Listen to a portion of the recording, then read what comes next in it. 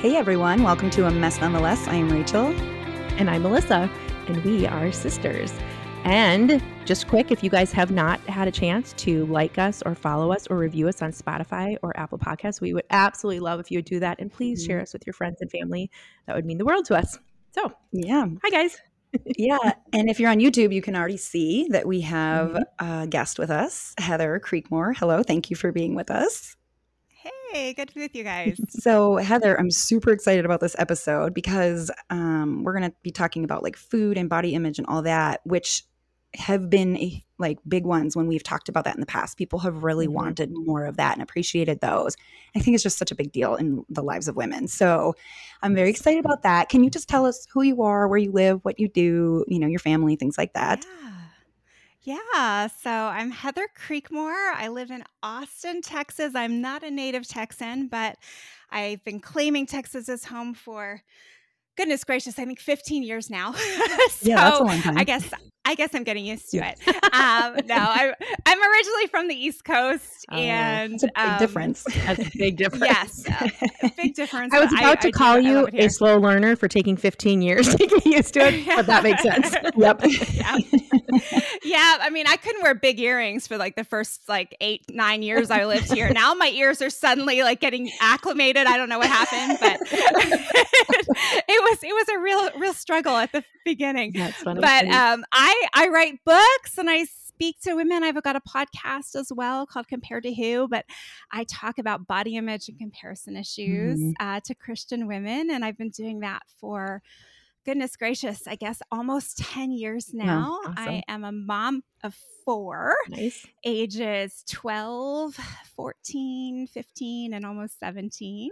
And my husband was a Marine fighter pilot, so military wife, and then was called into the ministry. And now he's a pastor. So. Oh, that's so cool. I didn't know that part. Not like there's a lot I don't know about you, but that one little snippet stuck out. No, exactly. So the way that we got connected with Heather was, so I always do devotionals on YouVersion Bible app. If you guys are not using YouVersion Bible app, you absolutely need to. I love it. There's just endless devotionals. And sometimes I just take some time, like look through them, save them. And then when I'm like, oh, I need a new one, like I just go and grab one. And I did Heather's for the first time, maybe like 6 months ago. And then I just kept doing it. It's like 10 days. Honest to goodness, I think it is the best devotional I have ever read.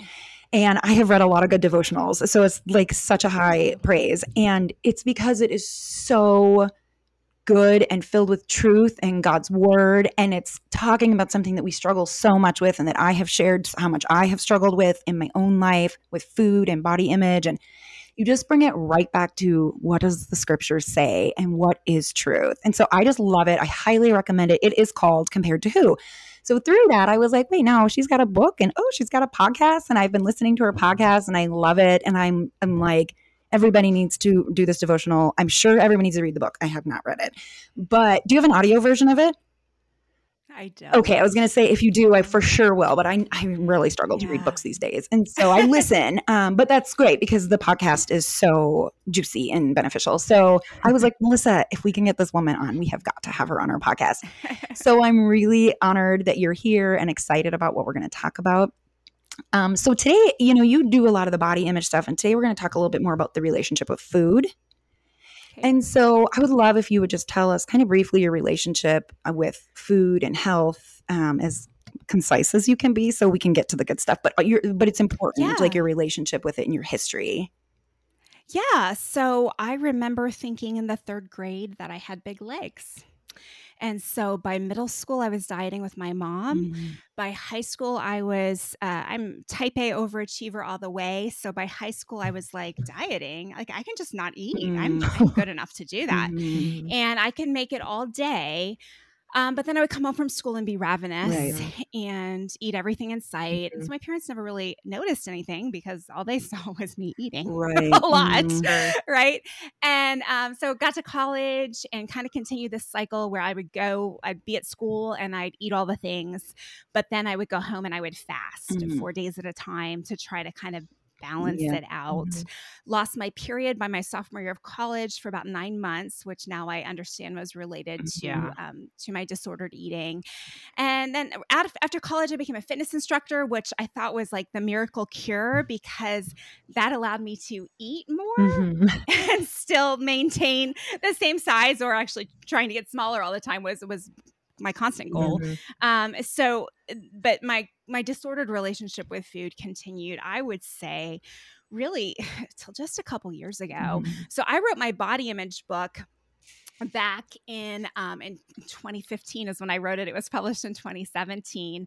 And God had to change my body image before he could touch my food. I mean, I would say I was still a pretty disordered eater until maybe even 4 or 5 years ago. I was still whatever the cultural influences told me was the right way to eat, the right way to be thin, the right way to be healthy. Like that's what I was doing until just the last 4 or 5 years when since God has healed my body image, he's also been working on me around the food, trying to really have a more biblical perspective on how to eat and what to eat. And not that I believe scripture's like super specific about that, but just trying to think about it more biblically, like what the purpose of nourishment is and how he made my body, and kind of challenging some of the things that I had accepted from culture for years and years, decades and decades, really. Yes.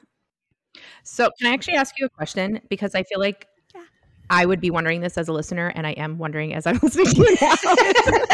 And coincidentally, here I am wondering. Just so happened. How old are you? How old am I? Oh, you're never supposed to ask. I know. That's why I'm asking you publicly for everyone to hear. I am, gasp, I am 49 years old. Okay. I turned 50 this year. That is so crazy to me. I would have guessed like 42, which I'm 40. Melissa's 45. So wow. So I was like, if anyone's looking at you, they're thinking you look very young, but I'm hearing about the ages of your kids. So I'm thinking, okay, you're probably in your 40s. But anyways, I just think it's really good for people to know that as a believer, as someone who loves Jesus, that you have struggled. I mean, Rachel's been very honest with her struggle, like that that just because you're in your mid 40s, when you start realizing I want to be healthier with my relationship to food and my body, that it's not too late. I just think that's really, really important, which is why I did not expect you to say almost 50, but I like that answer even better.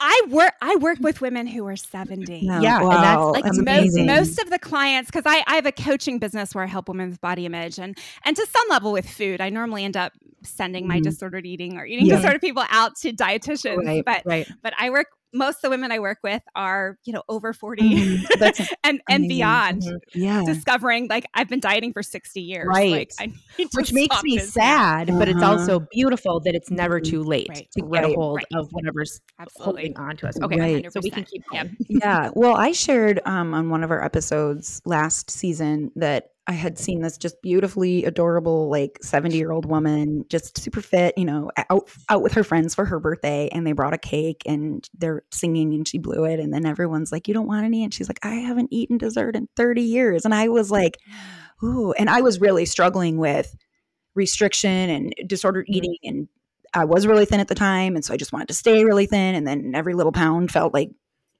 awful. And I just remember looking at that and being like, that's not healthy. And no offense to that woman, but I was like, I don't want to be like that. I don't want to be 70 and be like, I have denied myself dessert for 30 years like that. Yeah. Right. And so that was kind of a huge eye opener for me. Like people still struggle with this well into their later years, and I don't want to. And it doesn't just automatically go away as we get older. No.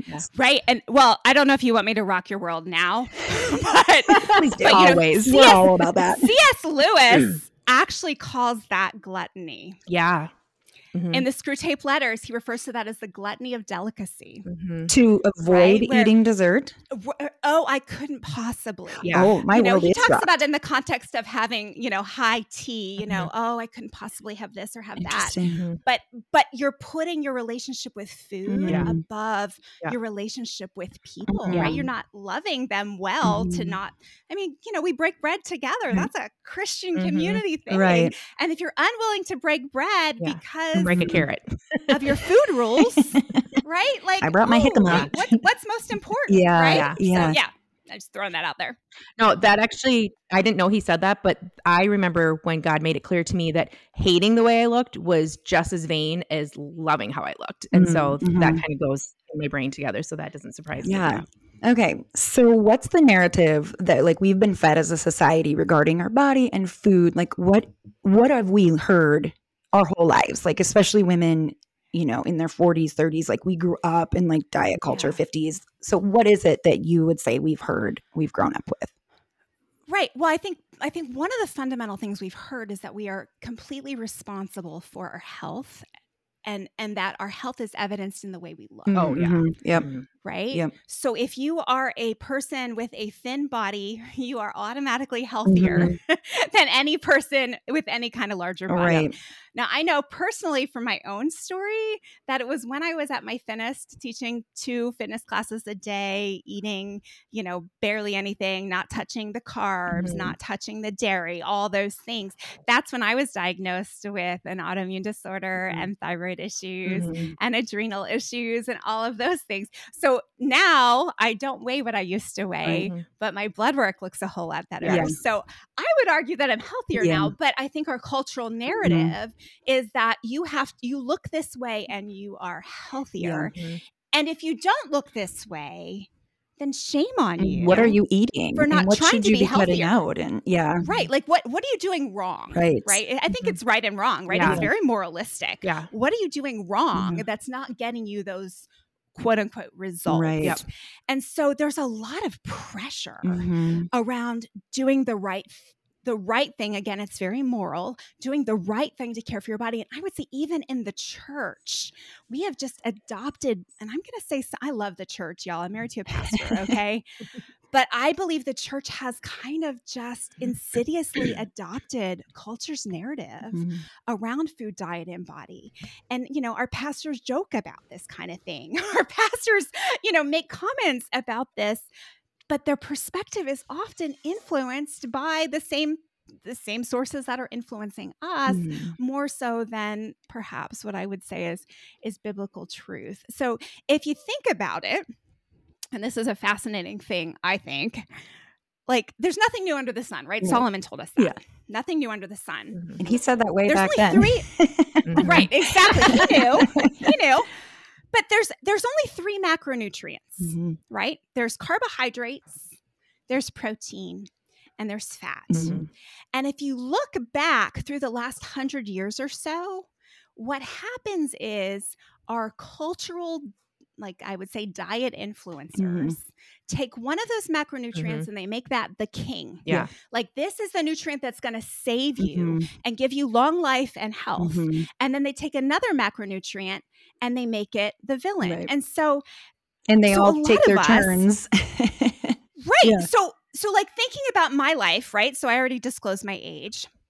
So in the 1980s, I was watching commercials for Special K telling me how to pinch an inch or not to pinch an inch. And if I was pinching an inch, right, then what did I need to lose weight in 1987? Yes. I needed to eat Special K cereal, right? Now, now there's probably someone like 20 years old like listening to that, like, that is, or that's insanity. Yeah. Like, how could you think you could lose weight eating cereal? All those carbs, all that sugar, right?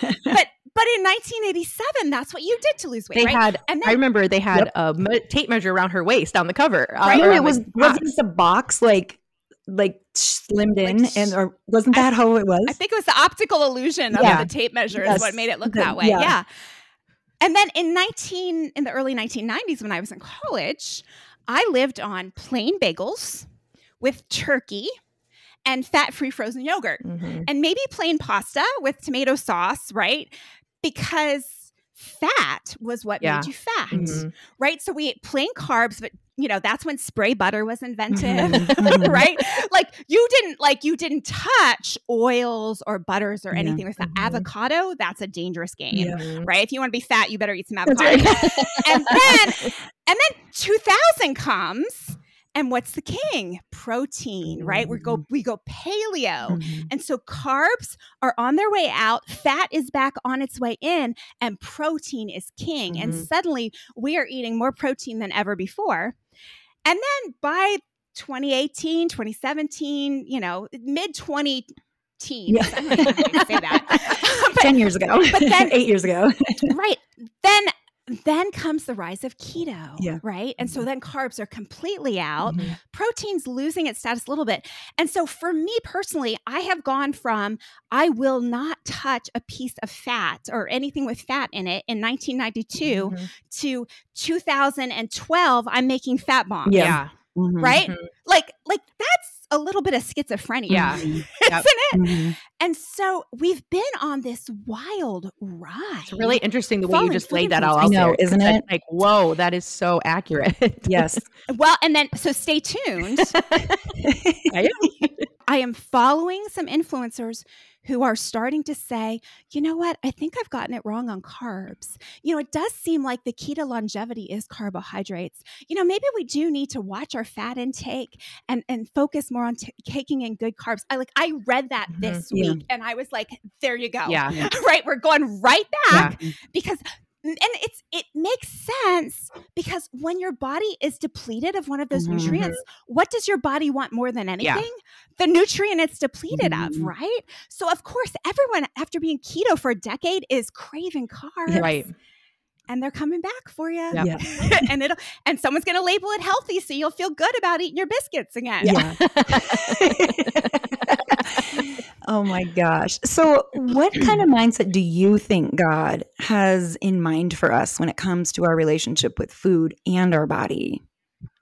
Yeah, I love that question, right? Because in Matthew, what does Jesus tell us? Don't be anxious about it. Mhm. Don't worry about what you will eat or what Mhm. you will drink, right? In Colossians, we're told it's not what goes into a man's mouth that defiles him, Mhm. right? In the New Testament, Jesus to Peter declares all foods clean, Mhm. right? How many times through scripture, I identified 16 of them in my forthcoming book, but how many times through scripture does Jesus use some sort of food analogy as an analogy of being satisfied in him? Yeah. Yeah. Right? Mhm. So I think the messages our culture are teaching, let me try that sentence again. I think the messages that culture is teaching us are it's wrong to be satisfied. Yeah. Right? If it tastes good, you're probably doing something wrong. Right. Interesting. Yeah. You're probably going to get fat, right? Yeah. But yet, if that's an analogy for our relationship with God, like it breaks down completely, right? Like if Mhm. I am supposed to be like satisfied in him, like it's supposed to be sweet and taste and see that the Lord is Mhm. good. And my only experience with food is rice cakes, Mhm.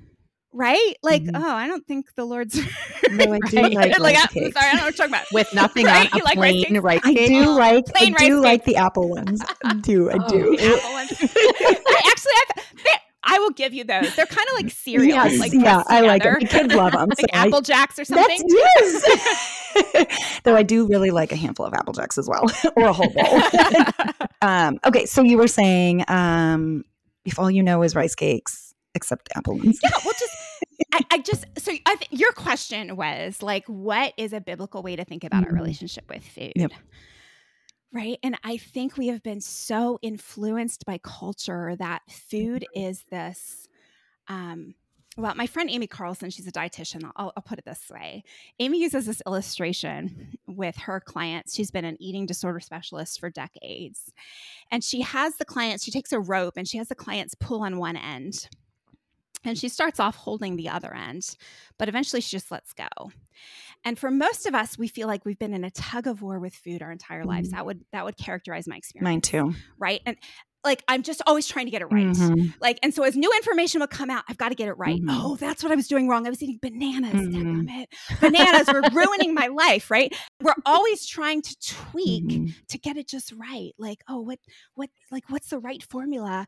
And if I eat, it's another one of culture's lies, right? If I eat in this exact perfect way, then my body is going to look like the woman whose body is on the cover of a magazine, right? Which, like, that's not promised anywhere. And like, I think in our rational minds, we know that the woman who's on the cover of the magazine, first of all, is probably in some sort of eating disorder, probably not eating enough. But secondly, she's also airbrushed. Right. Right? There's that too. So like, intellectually, we know that. Yeah. Right. But I think this this belief that's thrown at us from every marketer is that if you can just unlock the formula to perfect eating, that will be what your body size is. That will be what your body looks like. That's the evidence that you, my friend, have uncovered all of the secrets of eating just right. Yeah. And it's just not true. And so biblically, I think we have to separate what our relationship with food is from what culture tells us our relationship with food needs to be. And so back to Amy's rope illustration. Amy lets go of the rope because she tells her clients the food isn't pulling back. Yeah. Right? It's not a tug of war. Food's just a thing.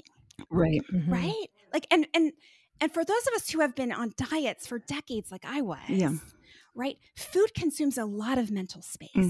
Yep. Right? There's the side of my disordered eating because you observe it, but there's a side of my disordered eating that you don't know because it's this constant conversation in my head 24/7. And for me personally as a Christian, I was convicted of this reality that my food rules had become my righteousness.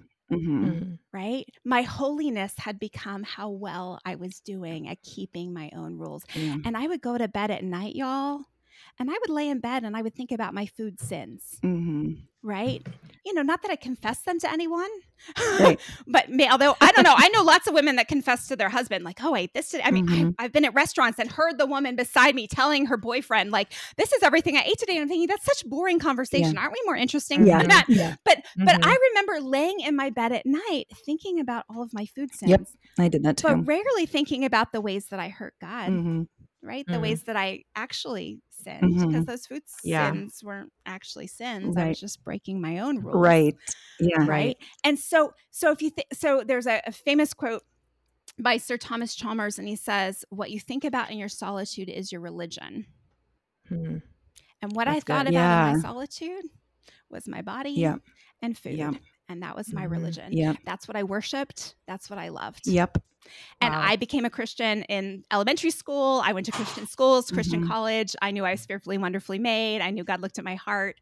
But what I loved was this whole infrastructure of health and fitness that really promised me a type of salvation that wasn't God's salvation. Right. I totally understand that. And it's funny because my sister, I really don't think she's ever dealt with any sort of disordered eating. She really, it has not been an issue for her. And so when I first started, she started asking questions to understand why I was so consumed with food all the time. And I didn't know at the time that I had disordered eating. Like I didn't know that. And I was like, just always trying to explain to her, well, if I just do this, then all will be well. If I just do this, then all will be well. Then I will have like peace in my life. And she was like, I think you have a problem, like a big problem, like an eating disorder problem. And I was like, no. And then I started Googling it. And I was like, oh my gosh, I do. And so it's interesting because we probably have people who are listening who are like, I don't think I fall in that category, but I would have said that of myself, that I don't fall in that category. And she did for a couple of years, you guys. Like this was, I didn't say it straight up until we got to the point where she was admitting it. This is where, if you've listened to our podcast about, we don't always say everything on our mind. There was some things I would say and some things I wouldn't, but I was worried about her for a long time because she was crazy skinny and always trying to look better. And I was like, and she could name off every food she could eat, had eaten all week. And I was like, I don't even remember what I had for breakfast. Like that seems and I had weird. So many like, and I don't mean weird, like so many food to rules keep myself in check. And so I think we probably have a lot of women listening who are like, oh, I totally know that I'm a disordered eater. And we probably have women listening who are like, I don't really know what that is or if that's me.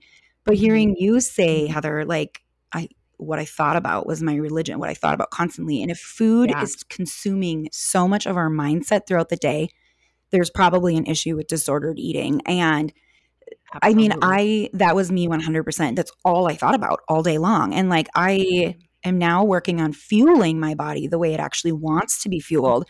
And I'm like, oh, I probably need to eat again because if I don't, then I'm not going to feel like energized for this. And it's like, it's not, it's healthy. For me, it's been healthy because I would rather think about what I should be eating versus like what I shouldn't be eating. I'd rather focus on the things I should be putting in my body versus the things I shouldn't. And it is changing my mindset to not think about the things I'm not eating, but just like it would be like, I have worked out a few times in the last 2 weeks and forgotten to eat like my bagel and cream cheese before I went. And I could not believe the difference in my energy level. I was like, I got to eat that bagel and cream cheese before every workout. I just can't hang without it. And it's like, I didn't used to eat bagels and cream cheese. That was like a big no-no. It's like, and now I'm like, my body needs that or else I don't have the energy to make it through this workout. And I had no idea that I still had all this like disordered eating thoughts that would creep up. And it's like, I didn't even know it until I started fueling my body for the purpose of fueling my body and not just like trying to eat bare minimum. And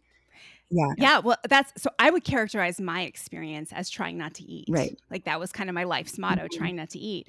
And so when intermittent fasting became popular, 2015 or so, that like kind of further fueled what I was already doing, which was trying not to eat, like see how long I could go.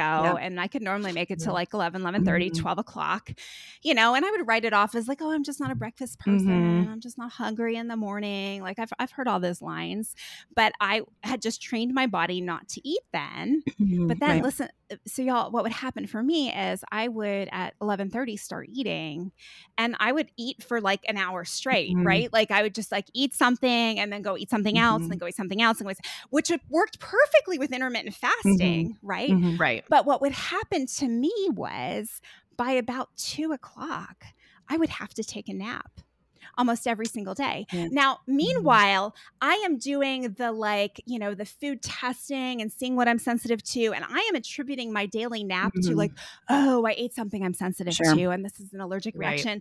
And like, I had all the reasons and explanations for it. But now that I'm eating regularly and understand this more, my blood sugar was crashing because I had taken it so low and then spiked it and it was crashing. And I had no choice but to just fall dead asleep for 30 minutes every day. And so my lack of eating cost me 30 minutes every single day. Not that there's anything wrong with napping. I love napping. I think it's a great way to care for yourself. But don't choose it. Right. Well, I didn't have to have it. I thought I had to have it, but all I needed to do was eat. Yeah. Apparently your body needs fuel. Right. So go figure. It's crazy because when I started fueling my body the way that it wanted to be, all of a sudden my brain fog was like totally different. And I was like, wait, I don't feel as fuzzy. Now I still struggle with it because I'm a mom of so many kids and that's real life. But I can attribute like, did I eat enough yesterday to how does my mind feel today? Not just my body, but my mind. And I had like a trainer that I worked with for like 2 months and we didn't do any like physical stuff. We just talked about food. And this was like a year ago. And full disclosure, I gained like 10 pounds with him because he was like, you need to start eating. You have to eat. I started eating more. And he was like, when he would look at what I was eating, he'd be like, how do you feel today? And I was like, I'm fine. This is how I always feel. And he's like, you didn't eat enough yesterday. You didn't eat enough protein. Like, and I was like, that was the first time it even occurred to me that what I ate yesterday could affect how I felt today. I was like, that is not rocket science. Why did I not know that? And or my mental clarity. And well, I think we should all be angry, quite honestly, right? Because we've kind of like, so just thinking about the intermittent fasting thing, like when I was a kid, breakfast was the most important meal of the day. Yeah. Yeah. Right? But the enemy has seeped in there and lied to us. And so we've got a lot of women, trying to wait till noon to eat every day so they can have their ideal body. And it will work. They will lose weight on intermittent fasting for about 2 to 3 years. But the failure rate on diets, and this has been proven again and again in studies, is diets have a 95% failure rate up into 5 years. Most people gain back all the weight plus some after 2 years. But up to 5 years, you're going to gain it all back unless you are a unicorn, one of the 5%. And I would say that it's not really a unicorn. It's a person with an eating disorder because every eating disorder starts with a diet. So if you do really great at your diet and then like me become like just super excellent at your diet, you can develop an eating disorder and you can be one of those 5% of people that maintains their weight loss. But I think we should be angry that we have like, we do all this in the name of health, but is it healthy? Like, is all this restriction like all this, I mean, candidly, exercise is another thing.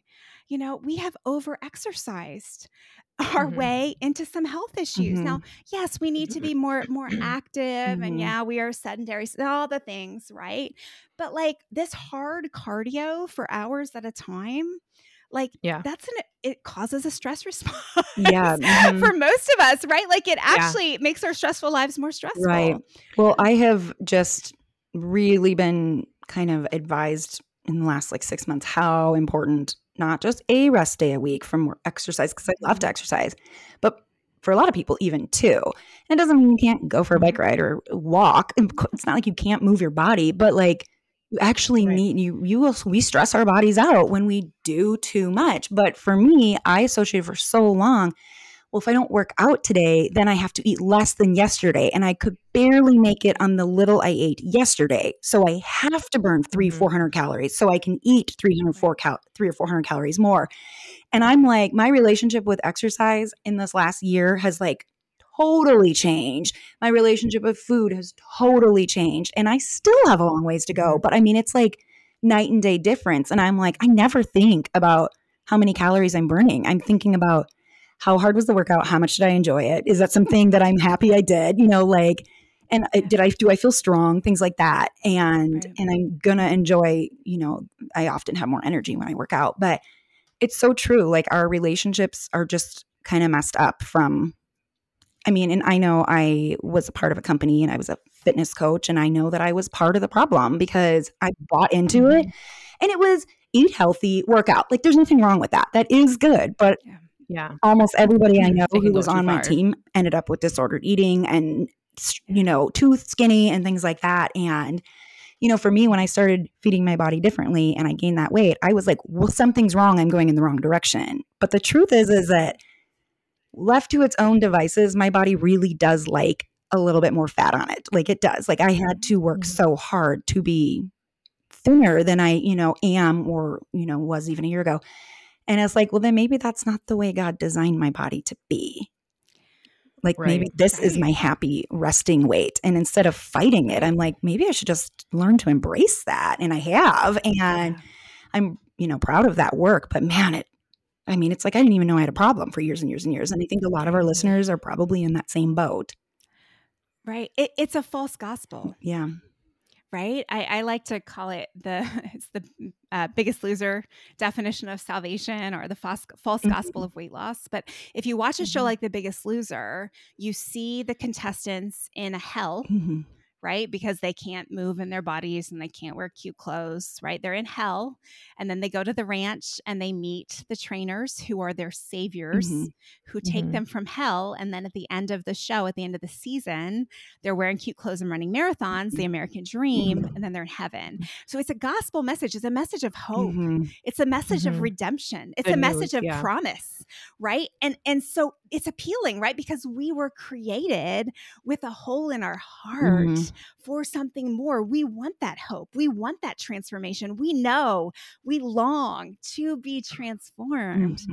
But it's the wrong kind of transformation, right? It doesn't last and it doesn't satisfy. I mean, I met my goal weight. I work with clients every day who reached the weight and it wasn't enough. And they either got on track to like, well, just 5 more pounds, just 5 more pounds, that's totally me. You know, or went back to addictions of some sort, right? Went back to the alcohol, went back to something else because what was supposed to save them couldn't save them. And it was, and it was too difficult to cope with. Oh, that's so true. I love that.